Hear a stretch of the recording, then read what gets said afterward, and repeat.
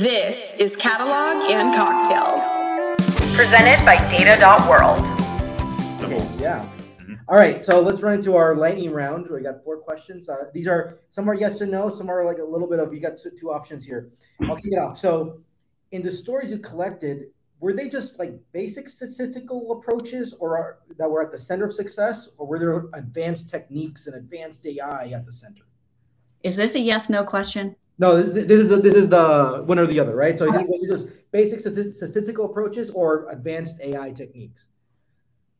More towards the latter, but heavily also, like some of these scenarios were just like back of the napkin math. And by the way, like I'm hijacking here for a second for a tangent, but like that's also a big part of the point of this, is to say like you don't need to be doing ML. You can sometimes, like, linear regression is just fine. Just do that.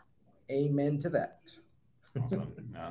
All right, second question. So sabermetrics, Moneyball, betting and gaming, the sports world is kind of seen at the center of a lot around data these days. Have you been impressed as you've stepped into this world by what's been going on there? Or, the flip side of that would be actually a little bit underwhelmed? Whatever you could say. I would say the world in gaming specifically, the world of odds and probabilities is incredible. And decades of work has been done to get this industry to like just a state of implementation of, scaled probability tools that I don't know where else you find that, maybe in like exchange markets of some kind. In terms of the adoption of data as a part of strategy in leagues, teams, sports betting operators, sports companies, et cetera, that has been, not everybody has come from that background and they're beginning to incorporate it. And it has sometimes been surprising. There are billion-dollar companies, billion-dollar industries out there that just function on less data than you'd think. Yeah. Interesting. All right, next question. Can an organization treat data like an asset if they don't have a clear data leader? They can. The 2 people that I think can sub in effectively are the CPO and maybe the CMO. Obviously, the CEO counts. Sure, fine. But in terms of people who might spot the asset value, I can imagine the CMO can think of creative ways to trade, augment, apply the body of data that they have. And then the CPO obviously is thinking about how to productize that and get it into the hands of customers. And so, yeah, I think you can. I think it'd be harder. Yep. But that's just job security. Just before we go into question 4, I want to veer into a little honest no BS territory here. You omitted CIO and you omitted CTO. I assume that was purposeful. CIO is an old title. I don't know if people even have that anymore. Fortunately or unfortunately, yes. Actually, now I'm curious to see digitally native modern cloud companies who do things who they have the CIO. That sounds very digital officers and things like that. Right? That sounds very like Oracle to me. Yeah. Last lightning round question. Yes. You go. So last question, Maddy, is are we trending as organizations towards, and I'm going to use a very particular word here, more productivity with data?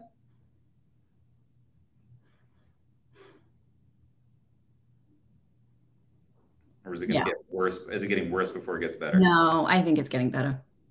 Okay. I do. All right. Tim, takeaway times. Taking away with my takeaways. Takeaway, kick us off. Oh my gosh, so much good stuff today. So we started off with this phrase, which is the criminal under-leveraging of data.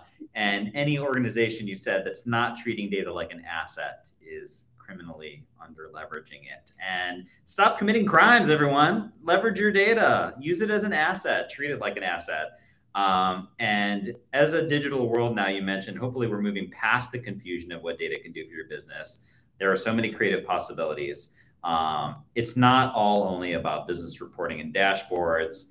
And you answered that, what does it mean to treat data like an asset? You mentioned that it's closest to like an accounting perspective. Which side of the balance sheet is it on?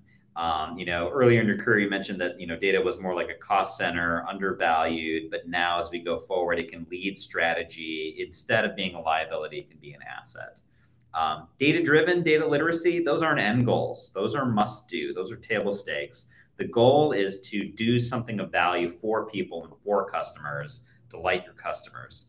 And you mentioned about your book. Your book was 4 years in the making.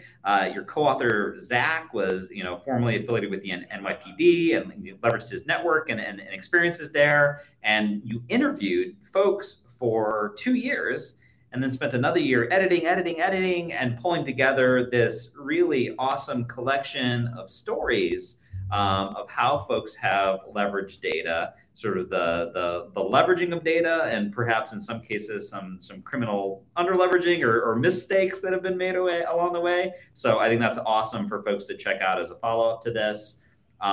Your favorite story was 2 of them. One was Zipline, which was pioneering drone delivery of blood and medical devices and services to remote parts of Africa.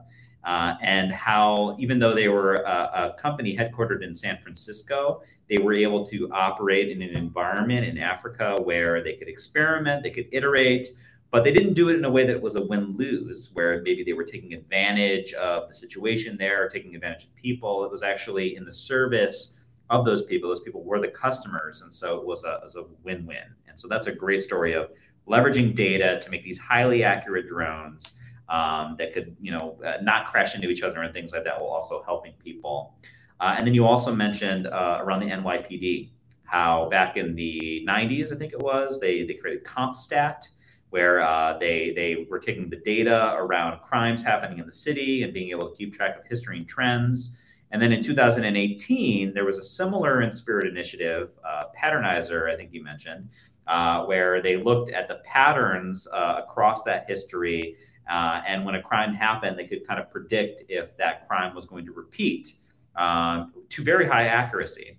And unfortunately, that project was ultimately shelved, which I think might be a little bit of a handoff to Juan. Juan is going to talk about here around change management. So Juan, over to you. Yeah, like you said, your book, it's actually a lot about change management. I think that's a really important part, right? You got to take the market lens. This is what a disruptor looks like, what the incumbent looks like, right? We understand the 3 levels: executive, middle management, individual contributors. Like, where do things go? And I love your very honest OBS take here. It's like, hey, data leaders, you're not there to innovate for the sake of innovating. It's all about outcomes. Pick your battles and understand where do you need to innovate. And sometimes, guess what? You probably don't need to innovate, right? You really need to be thinking about that environment that you have. Is it possible to go do this, but will it be doomed because you won't be able to deploy it? So don't even consider doing that.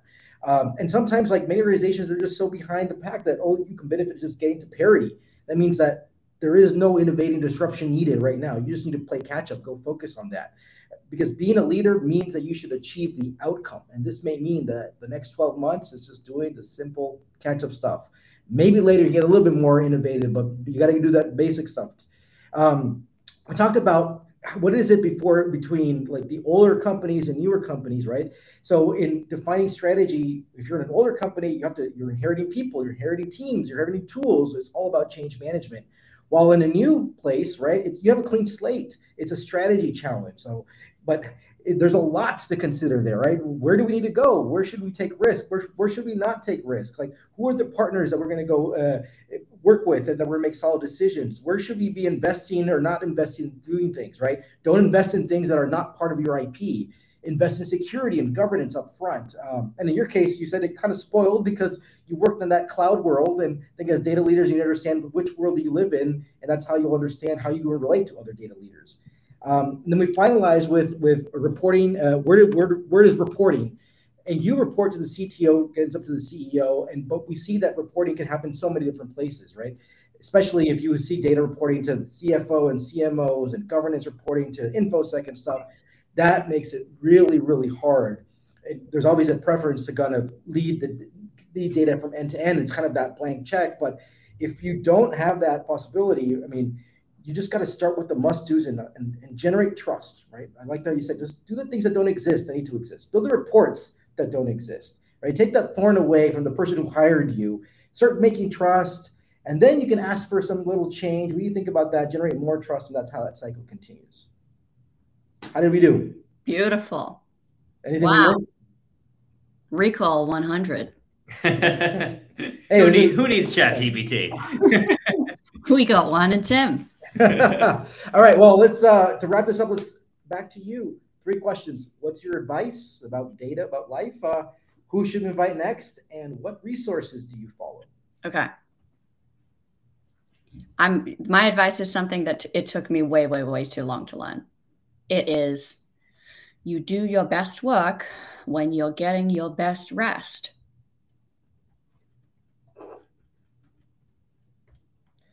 Amen to that. I when I was in grad school, I was also sleeping not that much, and then I had a shift. I started sleeping my 8 hours, and I realized, oh, I'm kind of being more productive. Now I feel smart now. Yeah. Don't just burn the candle at both ends. Yeah. What about who should we invite next? Okay, I got 2 people on the list. I don't know. They're both very important people. I think you should shoot your shot. One of them is Tom Davenport, who is just one of the best like contemporary sort of thinkers on AI in the context of like corporate transformation. I think we were lucky enough to convince him to write the foreword to the book, which was just stunning.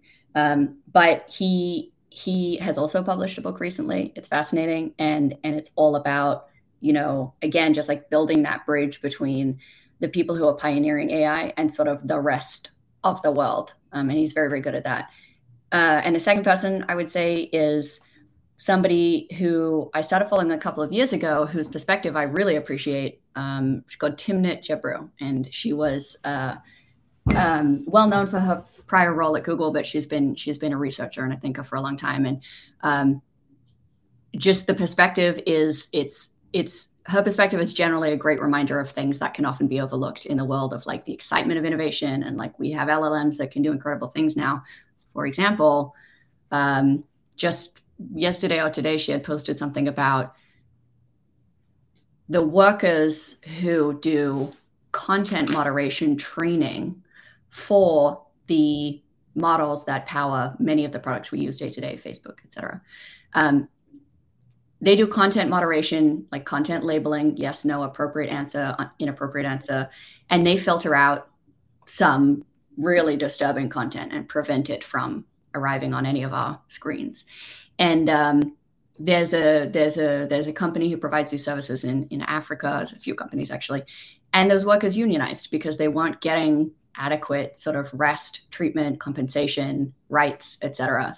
And it's just this reminder that like these lovely tools that make our lives easier, it takes a lot to get them up and running. And some of what it takes is really tough stuff. And you got to think about the whole like evolution of that beautiful, handy product that you're now enjoying, and whether it was ethically made at sort of every stage of the process. So she's great, you know. Yeah, no, she's fantastic. We've been following all her stuff for so many years, and a lot of amazing stories you can tell. Finally, what resources do you follow? Do you recommend? People, blogs, podcasts, books. I mean, obviously your book. Yeah, I got one great resource for you. I think this is an illegal answer, but like I don't have favorites. I just snack. I just peruse.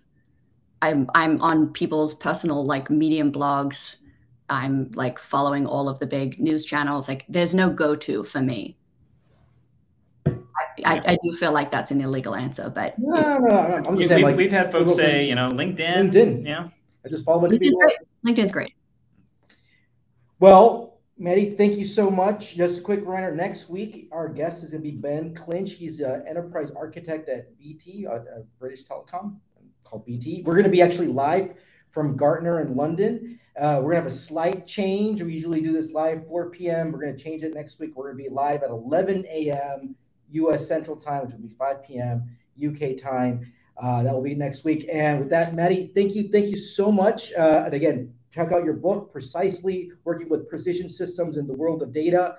And as always, thanks to Data.World. Let's just do this every Wednesday. Thank you for having me. This was fun. Cheers, Cheers. Cheers.